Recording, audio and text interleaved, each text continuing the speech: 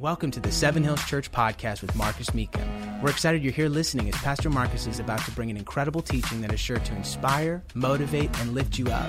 You can visit us on our website at sevenhillschurch.tv or download our free Seven Hills Church app to watch or listen to more exclusive content. Thank you for tuning in, and we hope you enjoyed the message.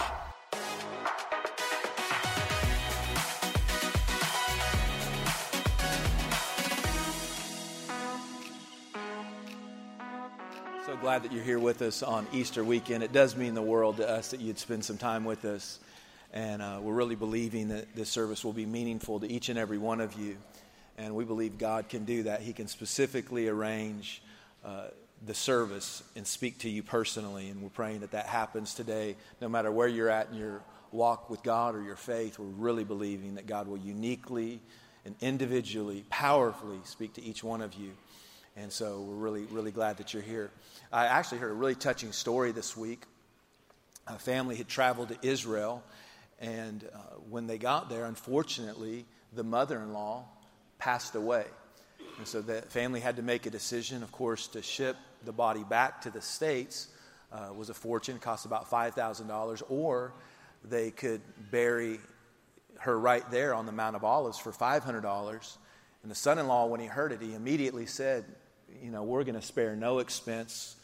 Absolutely, let's make sure she gets back to the States. And the undertaker was touched. He was like, man, that's amazing that you'd care for your mother-in-law that much to spend that kind of cash to make sure she gets back to the States.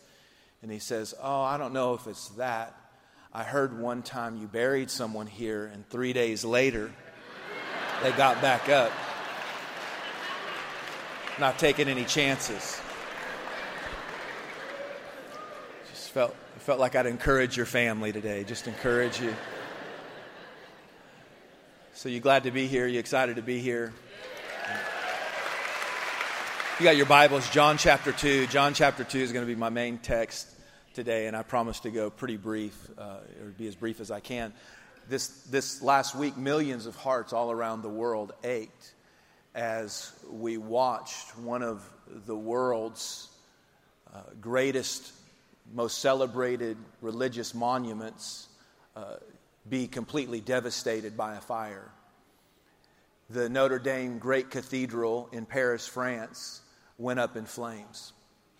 And this tragedy has left a hole in the heart of Paris, France, really the sacred jewel of architecture, and the unknown, immeasurable damage that has caused has gripped the attention of the world. And I want to take this tragedy, this event that many watched this last week, and I want to take it to give you insight into the Easter story. I know you're thinking the same thing I was thinking when I saw it, and I just kind of felt this nudge to maybe go in this direction. What does this have to do with the Easter story? And then I was reminded that, interestingly enough, Jesus in John chapter 2, verse 19, he points to a famous, well-known temple in his day. He pointed to it and he said, if you were to destroy this, in 3 days, I would raise it back up. And everybody that heard him said, it's impossible. There's no way. That took 46 years to build. The one we're looking at today took 182 years to build, but they said it took 46 years to build that temple. It is impossible. There's no way that you can raise it up in 3 days. That claim that Jesus made, we see show up when he's facing the Sanhedrin and he's under trial. They're trying to bring charges against him. They bring up this claim. When Jesus is hanging on the cross in Matthew chapter 27, we see that the crowds, as they walk by, shaking their heads, mocking the Son of God, they would say that you said you could raise up a temple in 3 days and you can't even get yourself off of this cross. So we know that surrounding the resurrection story, there is this concept, this idea of a temple being destroyed to illustrate what was about to happen with Jesus. And so the Bible goes on to say that the temple that he was speaking of was actually his body. And so what we see here is that what took 46 years to build, Jesus said, I can take care of it in 3 days. What takes man a lifetime to build, in a moment, I can renew and rebuild it. Jesus was taking the building, the destruction, and the rebuilding of a famous man-made structure to teach us about the magnitude of the resurrection. Now, we would know this is a prophetic analogy, that Jesus wasn't speaking about a physical man-made structure as much as he was trying to teach us about how his body would be beaten, his body would be destroyed beyond recognition. There's no way that it should ever be able to be renewed, let alone resurrected. But yet 3 days later, his body was raised up, it was rebuilt, and it was resurrected. So I want to do the same thing with you as Jesus did then. I want us to look at the destruction of Notre Dame's great cathedral and maybe get some lessons for what the resurrection means to each one of us personally today. Because as the Bible said that Jesus' body was the temple, the Bible teaches us that your body is also the temple of the Holy Spirit. We see it in 1 Corinthians 3, 2 Corinthians 6, Acts 17. Your body is now the temple of the Holy Spirit. That your body is where the Spirit of God lives and dwells. When you invite Christ into your heart, that's where God lives and dwells. The same Spirit that raised up Christ from the dead. Not a similar Spirit, the same Spirit that raised up Christ from the dead now lives on the inside of you. And so in the same way that Notre Dame's great cathedral faced this devastating fire, your life, the Bible promises, you can't avoid it, you can't skip out on it, there's no getting around it, your life will also face the great fiery trials of life.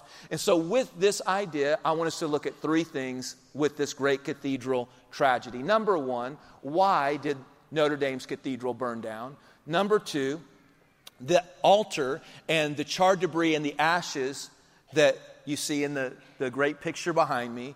And then number three, the precious treasure that they discovered inside of Notre Dame. I want us to look at these three things together. So number one, why did this great cathedral burn down? Because if we're going to face the fiery trials of life and there's this parallel here, let's understand maybe what happened to it so that it doesn't happen to us. When the fires come, maybe our life doesn't have to be so devastated by them. They said, this is what they actually said, that it was no surprise that the fire happened. Because the attic of the cathedral, the ceiling, was held up by these massive timbers like 1,000 years old. And when you looked at the attic, there was so much timber, they said it looked like a forest. So the nickname of what held up the ornate roof of the cathedral looked like a forest. So the nickname was the forest of the timber that held up the roof. And because of all this timber, they knew that the cathedral was vulnerable. It wasn't a matter of if it would burn down, when it would burn down. And what they said was that they had made conscious decisions over the years to not put firewalls up, to not put sprinkler systems in. And because of those decisions, the fire, when it started, it burned out of control. And I think about that, and I think about how they had the faulty reasoning behind the decision to not put the protective measures around the timber. And they said the reason they did that was because they didn't want to mess with the appearance. They didn't want to mess with the image. They were trying to protect how it looked. Well, your body, the Bible says, is not just the temple of the Holy Spirit, but it says that you personally, nobody else does this for you, you do it. If you don't do it, it's not going to happen for you. You have to take heed the building materials you're using. And then it gives specific examples of the kind of building materials that a lot of people uses. And it uses the idea that many people use wood, hay, and straw.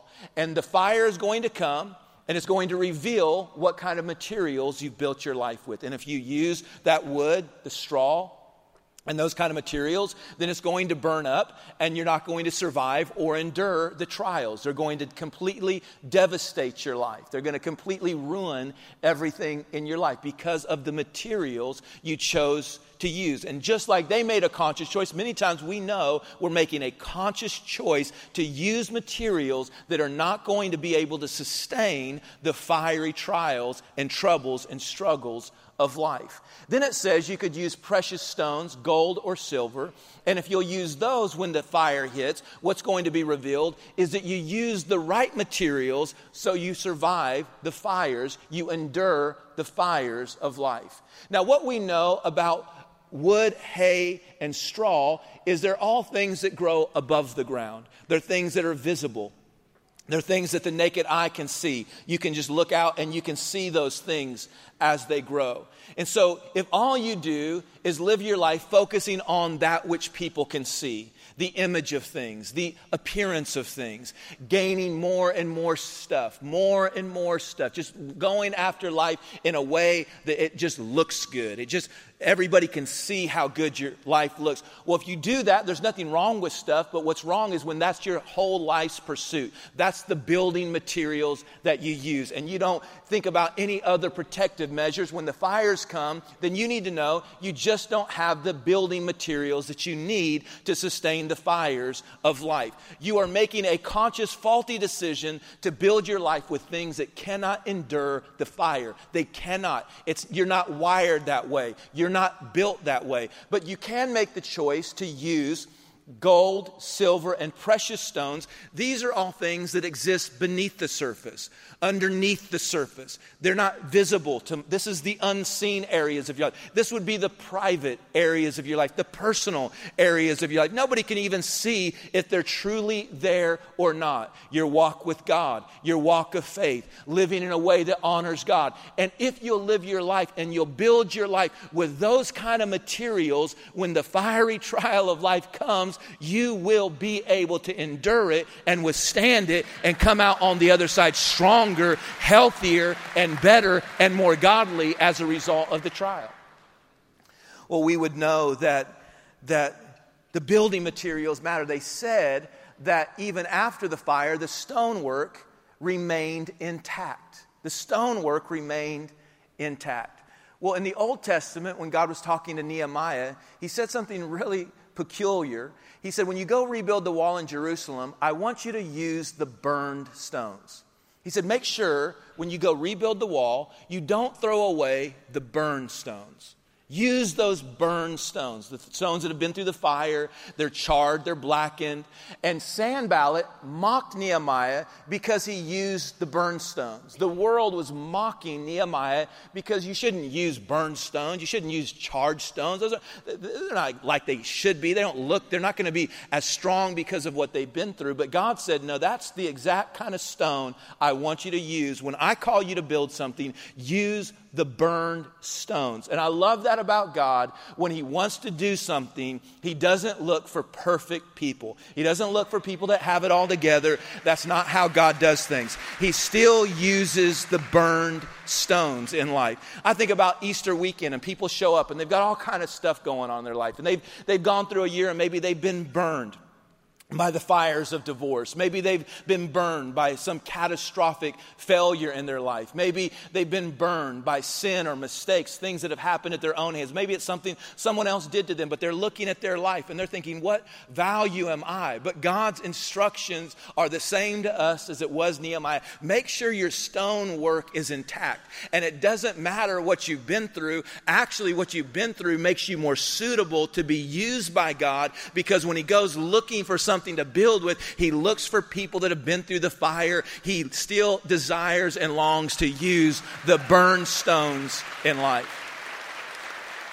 And so make sure your building materials are right. Make sure you got the right materials is what we learn from this tragedy, number one. Number two, just a thought. They said that the altar, it had all this charred debris and these ashes. Now we look at this and we think that this is not the way an altar should look, because we're used to altars being really pretty and nice.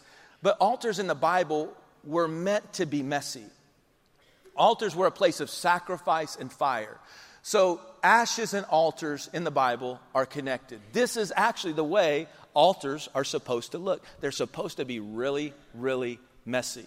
You can go, for example, to the place where the Bible says if you'll bring your ashes to God, the burned up areas of your life to God, if you'll not throw them away, but if you'll bring them to him, lay them at his feet, he'll give you beauty in return for the ashes. There's this great Old Testament story that I love so much, one of my favorite Old Testament stories, and it begins in 2 Chronicles chapter 23. And Solomon is being asked by God to finally go rebuild the temple, the beautiful Solomon's temple. They say if it still stood, it would be one of the 7 man-made wonders of the world. Still, its architecture, when it's studied, is still blowing people's minds to this day. And when God said, I want you to build this temple, Solomon, I want you to go to Mount Moriah, to the place that I appeared to your father David, to the threshing floor of Ornan. And that doesn't mean a ton to us, but if we were to go back to 1 Chronicles 21, we could read the backstory of what was happening. And the backstory was David had just made the biggest mistake of his life. Most of us think the biggest mistake of David's life is going to be the adultery with Bathsheba, or the killing and the murder of Uriah, or maybe Ziklag when families and homes were destroyed. Or maybe it was something that happened with Saul, or maybe his wife Micah and the struggles that they had. But this was the biggest mistake of David's life, and most people don't even know that much about it. It's when he decided to number Israel.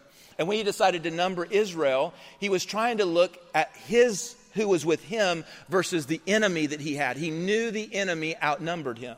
And because of the massive number of his enemy, he wanted to see what the gap was. So he's studying what he has versus what's against him. And he starts to number, and God says, don't number. I don't want you to put your confidence in that. That's not really how the battle is won anyway. It matters whose side I'm on. It doesn't matter what the numbers are. It matters whose side I'm on. David, you of all people know this, but David needed to get his confidence from things he could see, and so he goes and he starts numbering. And because of that disobedience, the hand of God lifted, the protection of God lifted, a plague hit Israel, and 70,000 people, boom, dropped dead.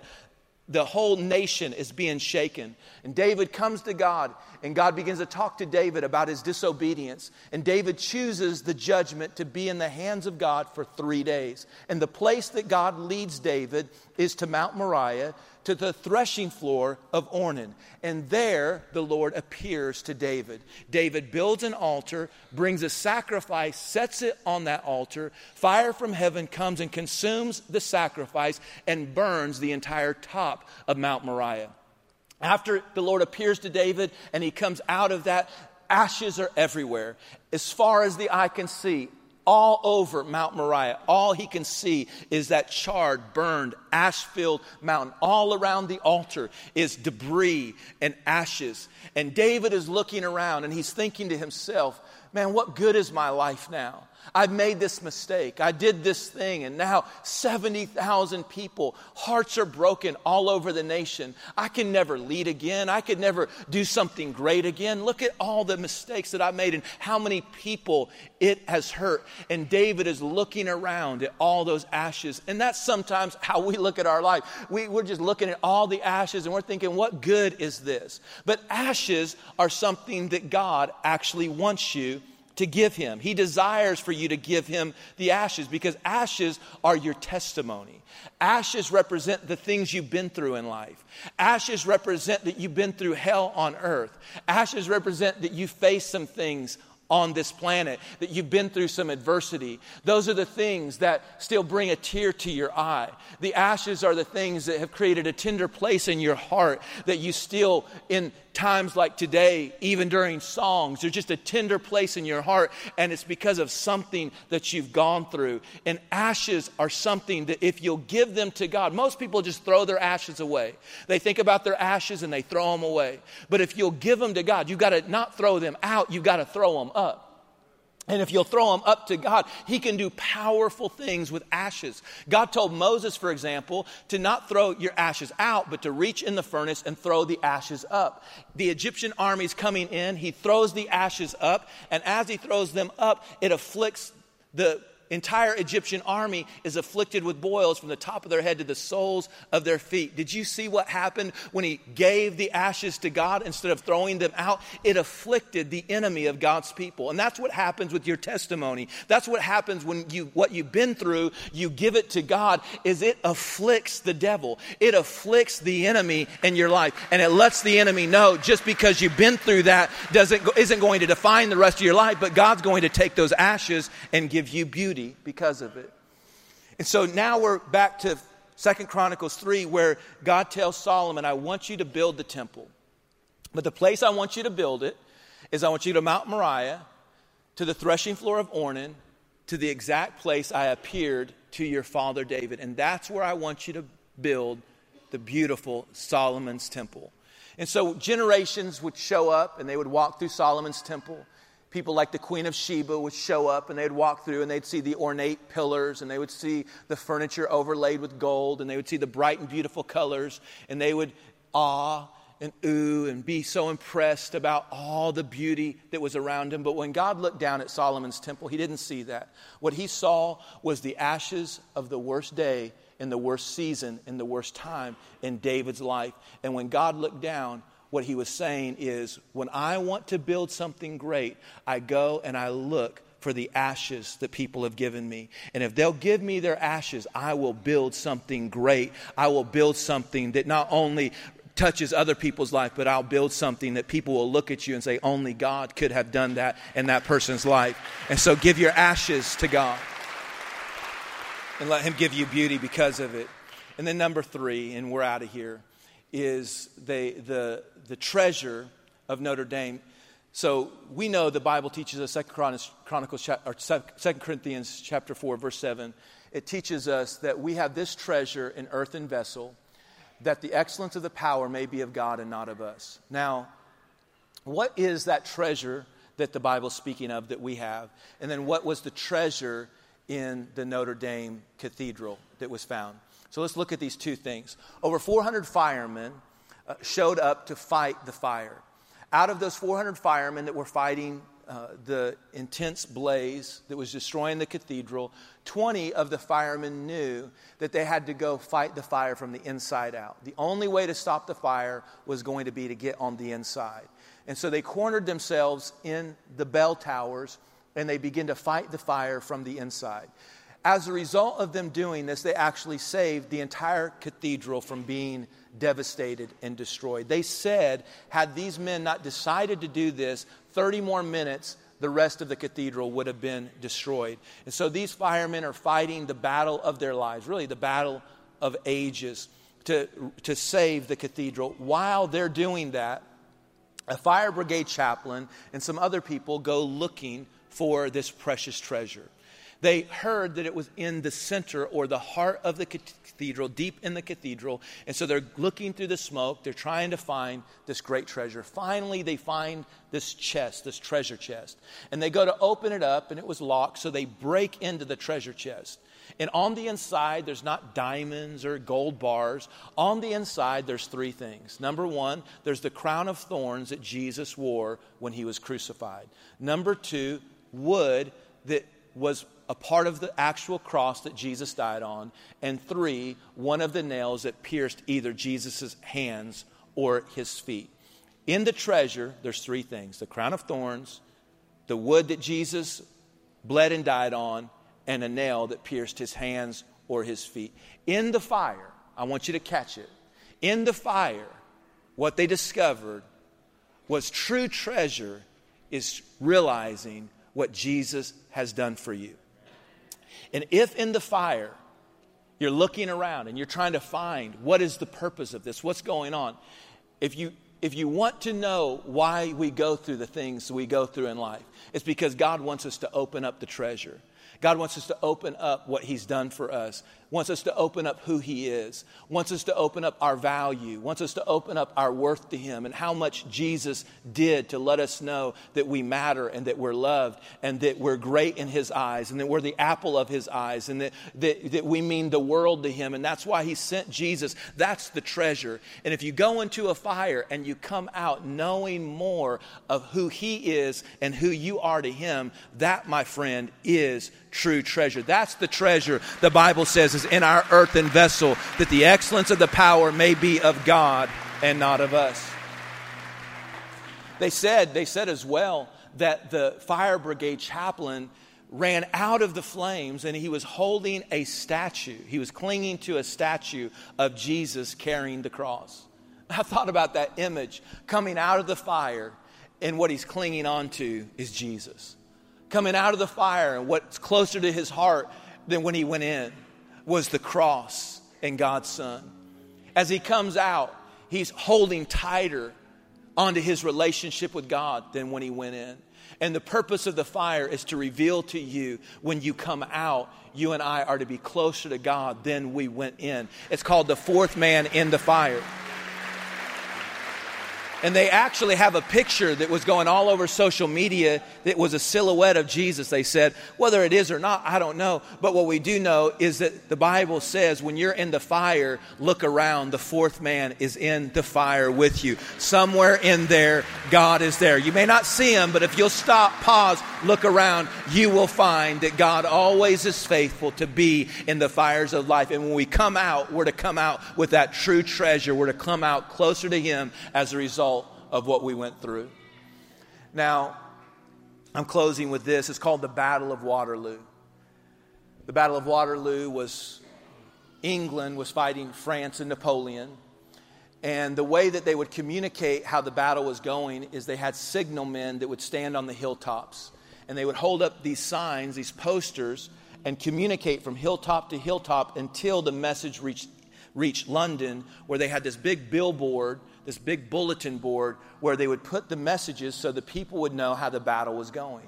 Well, at one point that was very critical in the battle, the signalmen are communicating from hilltop to hilltop, and on the bulletin board there in London, it read, "Wellington defeated." Well, smoke and fog had got in the way of the signalmen from hilltop to hilltop, and so that's how the message read, "Wellington defeated." No one knew that it was an incomplete message. And so the people read it, and immediately they ran to their houses. They started to get their affairs in order.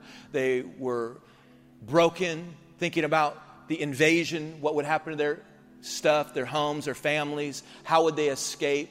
They're making their plans. Everybody's sad, and their hearts are broken because in their minds they've just lost the battle. But eventually the smoke cleared and the fog lifted, and when it did, the signalmen were able to send the final word. There was one word missing from the message, and it was the word Napoleon. Wellington defeated Napoleon. And because they read a completed message, they went from hiding in their houses in fear, afraid, heartbroken, to now they're out in the streets, they're celebrating, they're rejoicing because they read a complete message. And I feel like Easter weekend, you need to be reminded that the devil had his Waterloo as well. That on Good Friday 2,000 years ago, they crucified Jesus. And on a bulletin board in hell, it read, "Jesus defeated." And for 3 days, darkness covered the earth.